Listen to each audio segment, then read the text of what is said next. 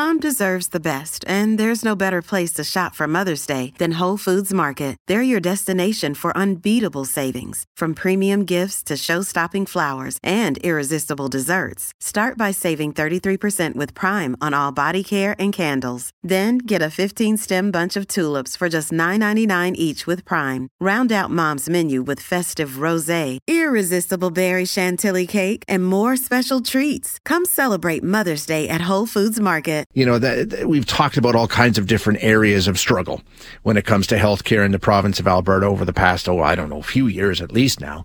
And we know the province has got all kinds of different plans and different funding, and the feds are coming through with different funding to try and fix the problem.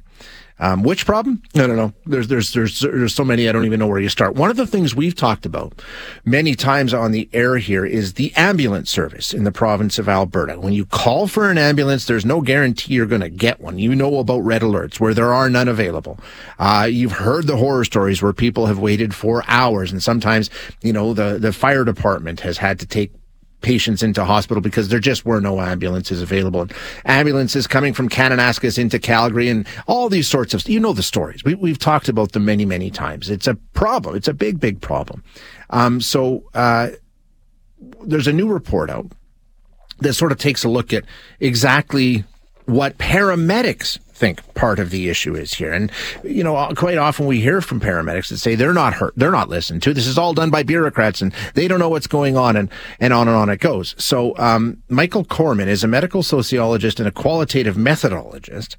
He published a book in 2017 called Paramedics on and Off the Street: Emergency Medical Services in the Age of Technological Governance. But most recently, he authored a report called Lights and Sirens: The Critical Condition of EMS in Alberta. So let's find out what he found as he did this survey. Michael, thank you for your time. I appreciate you joining us.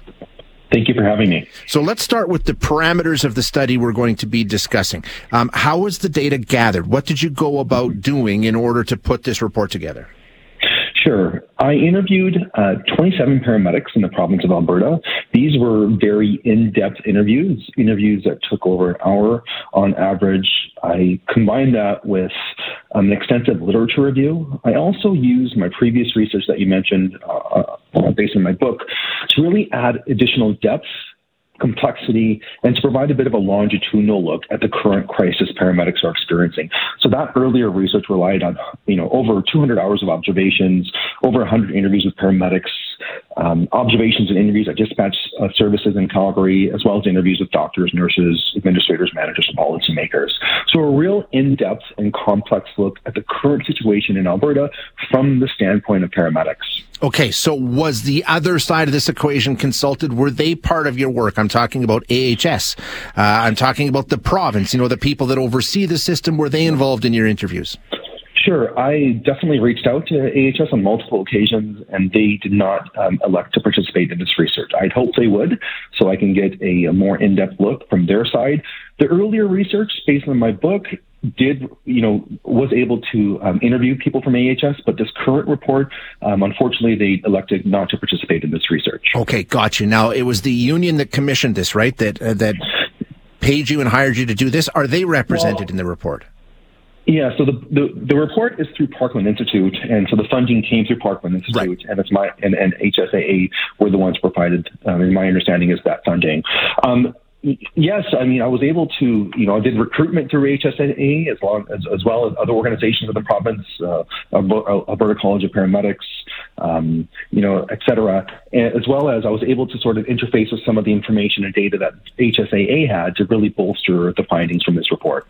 Okay, excellent. So that's the parameters of what we're speaking about. What you sort of break it down into three main categories, which makes it pretty easy to digest. Let's go through them. First, and I think this is so valuable, lived experience, the life of the paramedic and the challenges they face. Just basically their report of a day in the life, right? That's the first part of this.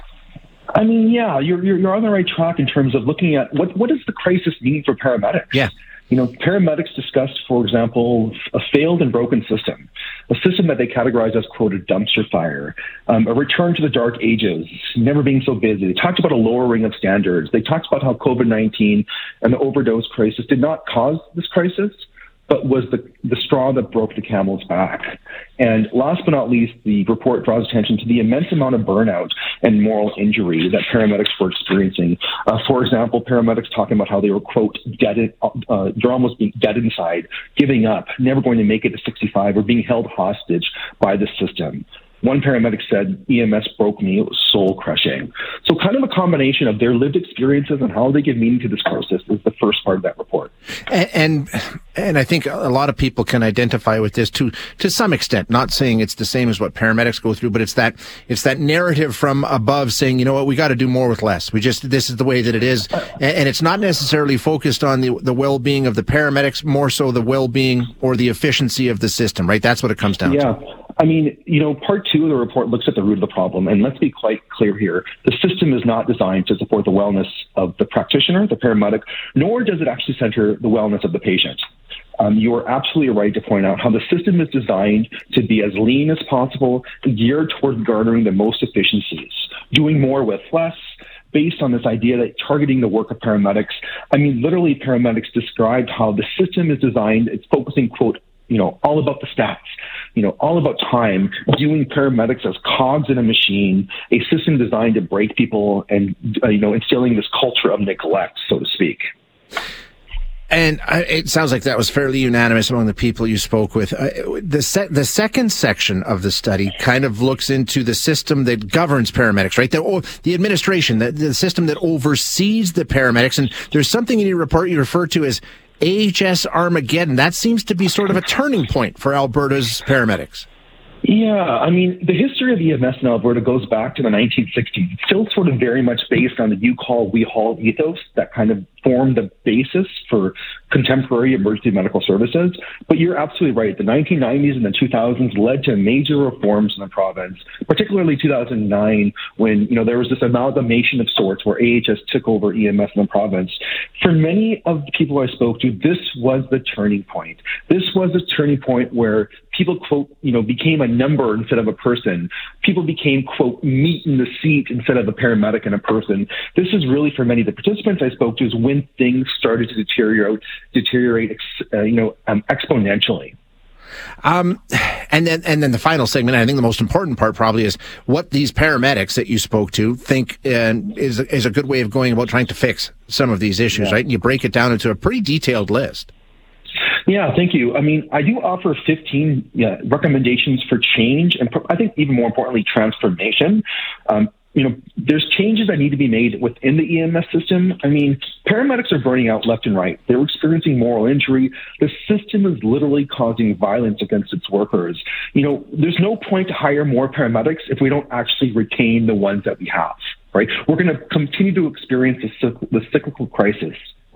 So we have to first and foremost change the ethos in how EMS is organized in the province, an ethos that must center on the wellness of its workers rather than a toxic environment that really burns people out left and right and that results in moral injury.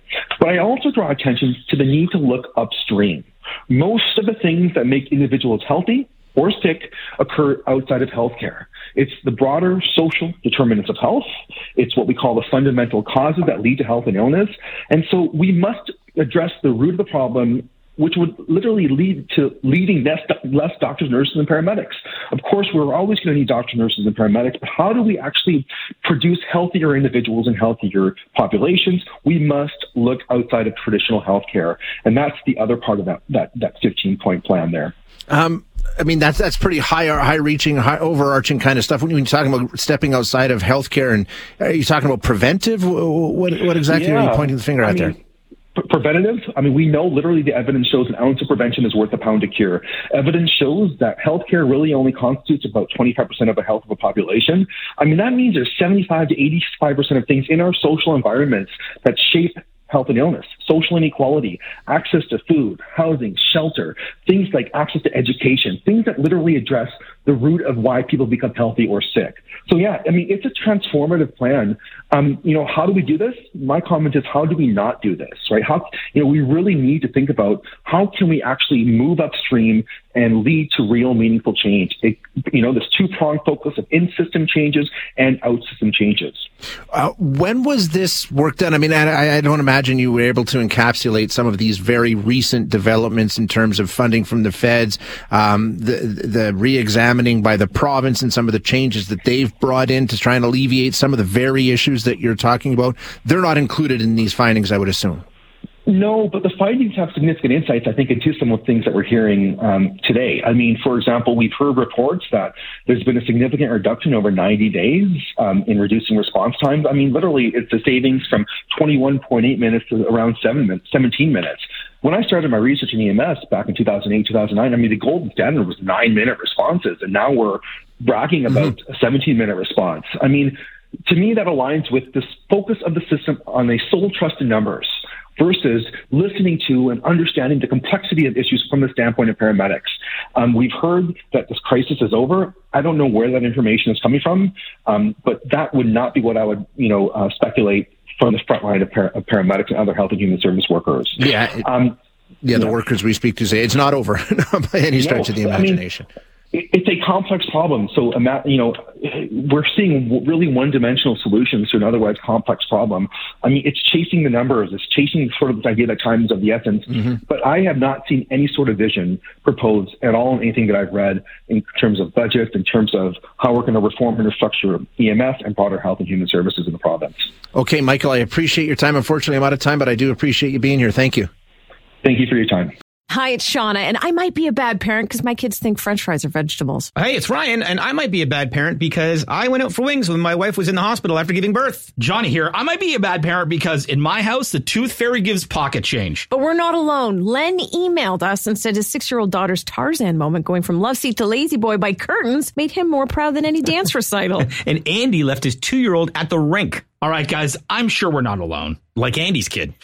For stories and confessions like this, make sure you check out our podcast. It's called Bad Parents, and it's available wherever you get your podcasts. I left a glove at the rink.